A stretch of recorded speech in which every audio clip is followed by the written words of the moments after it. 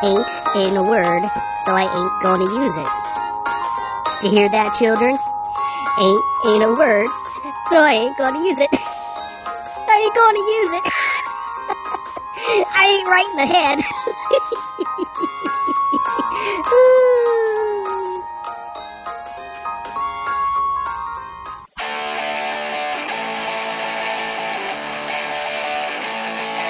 Oh, yeah! Rock that out! Hey, everybody. Welcome to the Ain't Right in the Head podcast. I'm your Ain't Right in the Head podcaster, Mark Hoffman. Pleased to meet you. Hope you're doing well today. And seeing that this is the first podcast for Ain't Right in the Head, I think it's probably best to take some time and introduce myself. Like I said, my name is Mark Hoffman. I'm a reporter with the Herald Standard, where I have a weekly humor column called According to Hoffman. That runs every Sunday.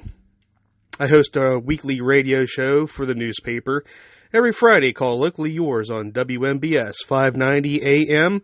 And I would have to say this podcast is a departure from those two entities, as I will have a little bit more flexibility and more ability to say naughty words like, shit, I don't know, fart blossom, for example.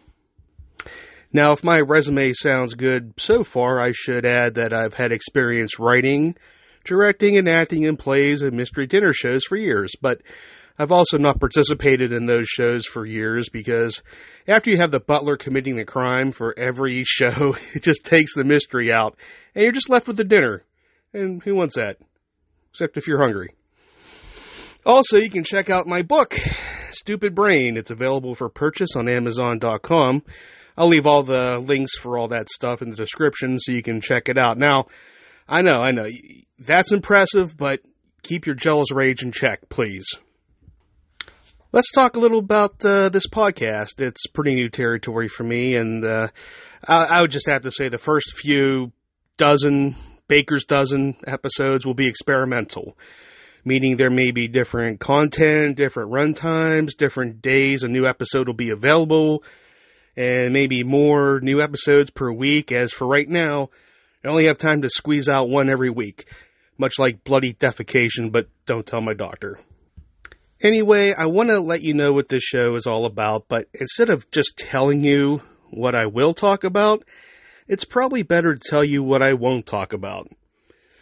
Let's start with the two big ones, politics and religion, which all experts say you shouldn't discuss in a bar, and while I'm not at a bar, I am drinking, so I think that qualifies. I'm not going to talk about sports because, well, let's face it, the only sport I can talk about with any passion is women's beach volleyball. And I really don't talk about it while watching a match. It's more like a series of grunts through labored breathing.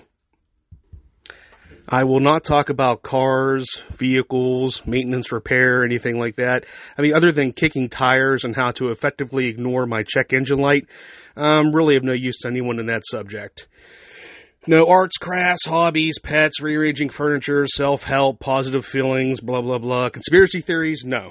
I just refuse to do conspiracy theories, and there's nothing behind me saying that. No, I'm not a government stooge. No aliens didn't hypnotize me to say that. Just stop asking me all these questions, suspicious voice in my head. Oh. Entertainment news? No. If you want to know which celebrity is married to another celebrity, then turn off this podcast and sit in front of an oncoming train. I mean, it's just something that people like to bring up at a party. And after you learn whom Brad Pitt dated while he was in high school, you do a thorough examination of your life. And you go, is that empty void still there? Yep. And with that said, I wouldn't even venture to do international headline news. Because if you want to know which royal was married to another royal, then turn off this podcast and sit in front of an oncoming train. It's the same thing, obsessing over which prince marries what princess and what they do in their spare time, which I think is all their spare time. It won't fill that void either. I'm not going to talk about money and finances because, well, I can't discuss what I don't have. Traveling, I'm not going to do that because I'm doing this podcast from my basement and that's the extent of my travel. Education, I'll just repeat myself that I am doing this from my basement. And finally, we're not going to talk about relationships and sex, even though I'm doing this podcast in the nude and watching women's beach volleyball on my other phone. Sorry. So with that out of the way, let's check and see how many followers I have. 0. Yep. Okay. Oh, wait, it's moving. Oh, it's going to the negatives. Oh, well, maybe I'll have to rethink some of those statements. But what I will talk about now is health issues because, ironically, I get physically ill over prescription drug commercials. Now, I could tolerate the montage of people in pain and discomfort because, let's face it, that's always entertaining. But, you see them get better in the commercial. They're able to go outside for a walk without vomiting blood all over the sidewalk. Or they're not worrying about their allergies while they're crouching in the bushes and watching their neighbor's teenage daughter undress through her bedroom window. Or the guy's meeting his girlfriend's parents for the first time, knowing he's free and clear of crabs or anal warts and or HIV. But actually, the one commercial I like best is the one with the band and the lead singer who has Crohn's disease or something. So the band's all on stage and they're wondering where their lead singer is. Then the girl just shows up and they begin to play their fake song. And we know it's a fake song because we can't even hear the song because the announcer's talking over the commercial. Then all we can decipher from her performance is the song is, "Hey," and that's about it. Anyway, it's baffling to me that following the concert, they're in their tour bus, they're laughing and smiling while looking at photographs on their cell phones and eating fast food, which would be fine if this were a touring polka band full of geriatric musicians. But these are young, attractive rock stars. So why aren't they having gangbangs with their groupies or snorting cocaine off of each other's genitals? What I'm trying to say is I want some sort of realism in my prescription drug commercials. Is that too much to ask? We're talking about some serious stuff here. Now, what I don't want in those commercials, or any other commercials as a matter of fact, is the use of popular songs where the name of the product is shoehorned into the chorus. I don't know, Ozempic, They're so cringy and wrong, and that's the real obnoxious thing about the drug companies making obscene profits. It's the fact that they can afford the rights to those songs and molest them however they like. Now, the absolutely worst offender is the drug Trelegy, where the song ABC from the Jackson 5 is brutally hijacked to promote the power of Trelegy's 1, 2, 3 fast acting. I don't even know or give a shit what it does, but the commercial is so annoying, and everyone in my family knows how much it annoys me because they make a point of singing it to me whenever it airs. My 9-year-old even dances to it until I threw a lamp at her head. Now she knows better. But I truly don't think they know the extent to which that commercial infuriates me. Like I said, I still don't know what Trelegy is supposed to do or cure, but I hate that commercial so much, I will flat out refuse to take that medication. The doctor could tell me tomorrow, "Mark, it looks bad. I don't know what you've done to yourself over the years, but we can save you, as I'm going to write you a prescription for Trelegy." It's that commercial with the Jackson 5 song, and then I just have to hold up my hand to stop him, and then extend a middle finger to make a point. I'll say, "Not today, you quack, because today I'm going to greet death like a Viking." That being said, today's podcast is brought to you by Trelegy. Of course, I'm just kidding. This is the first episode. We don't have any commercials because we don't have any sponsors. If Trelegy really wants to have a commercial just out of spite to annoy me and pay me, $800,000 to have it play and have me tattoo their brand across my back, well, it's a free country. I won't refuse, but until then, I'm going to take the proactive approach and find a sponsor in the Yellow Pages. Now, the beautiful thing about the Yellow Pages is they have ads already there, and you can just rewrite them to fit your podcast. With that said, we'll be right back after this commercial break.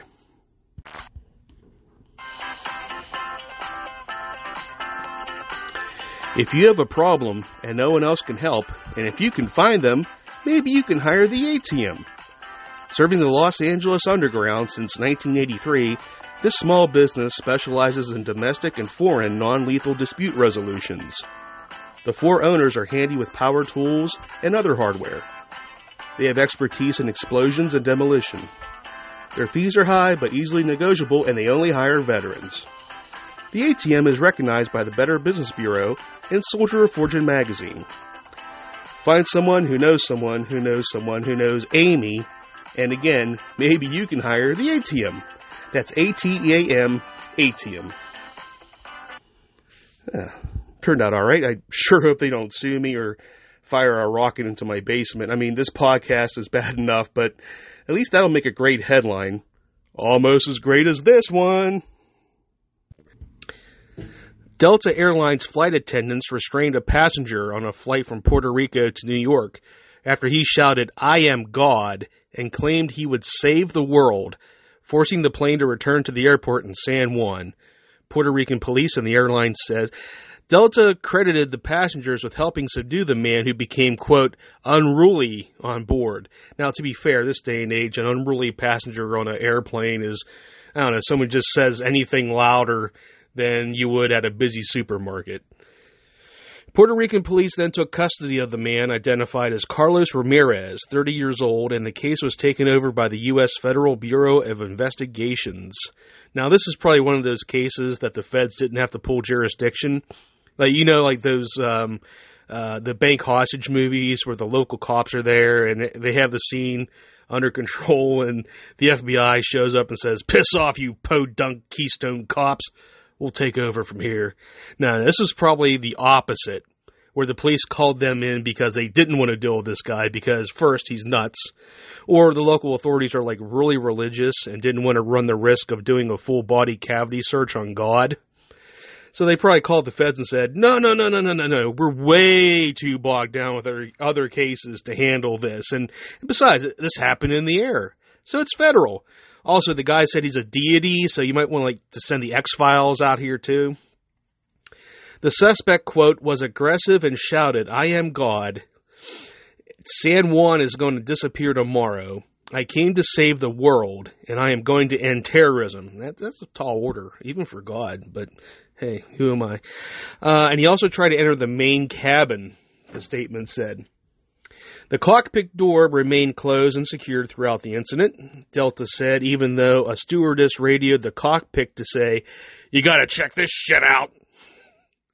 Delta applauds the quick action of professionalism on the crew of the Delta Flight 579, the airline said. The flight attendant crew swiftly restrained the individual with help of some of the customers, meaning everyone got a chance to punch and kick the guy for scaring the shit out of them earlier. Let's see. The flight ultimately arrived at JFK International Airport 2 hours late. Look, you know, I'm no theologian, but I think it's safe to say that this guy isn't God. I mean, like, say what you want about the creator, but I'm pretty sure announcing that you're God during a flight isn't the best venue for that reveal. I mean, becoming aware that you're God is a special time in a person's life. I remember when I found out I was God, but unlike the fraud in this story, I kept it on the down low. I mean, I remember it like it was yesterday. I was 27 years old, full of piss and vinegar, more piss than vinegar, and I was thinking about my uncanny skill to predict the rhyming song lyric that the singer was singing before the singer even sang it. I know that sounds like a haiku, I guess, but it's not. It's true. So I started smiting strangers on the street when I watched the news later that night, and I get to see the people who died that day. And if they show their picture, I'm going, that looked like that guy that I decided to smite. It was just on a delay. I mean, getting back to the moral of the story is when you announce that you're a god, just keep it on the down low. Smite whomever you want, end terrorism if you want, prevent San Juan or Puerto Rico or whatever from disappearing. Just be aware of air traffic regulations and FAA laws. Well, that's it for this first show. Hope you enjoyed it. I'm hoping to try to keep it at this length every time for your enjoyment, which is what a majority of my ex-girlfriends have already heard, and while I've disappointed all of them, I certainly hope to not disappoint you. Depending on my work and family obligations, I'll try my best to give you one show a week, and I definitely try to give it my all, which is what a majority of the audience members heard from my X-rated donkey exhibition in Mexico. At least I didn't disappoint them, and the donkey sure didn't complain. Meanwhile, check out my humor column in the Herald Standard every Sunday, which is tomorrow. Don't forget to check out my radio show, Locally Yours, on WMBS 590 AM, every Friday at 11:15 a.m. And don't forget to tell your friends and family to follow this podcast, and don't forget to check out another special episode of Dr. Quinn Medicine Woman. Check your local listings for details. That's it for me. I'm checking out!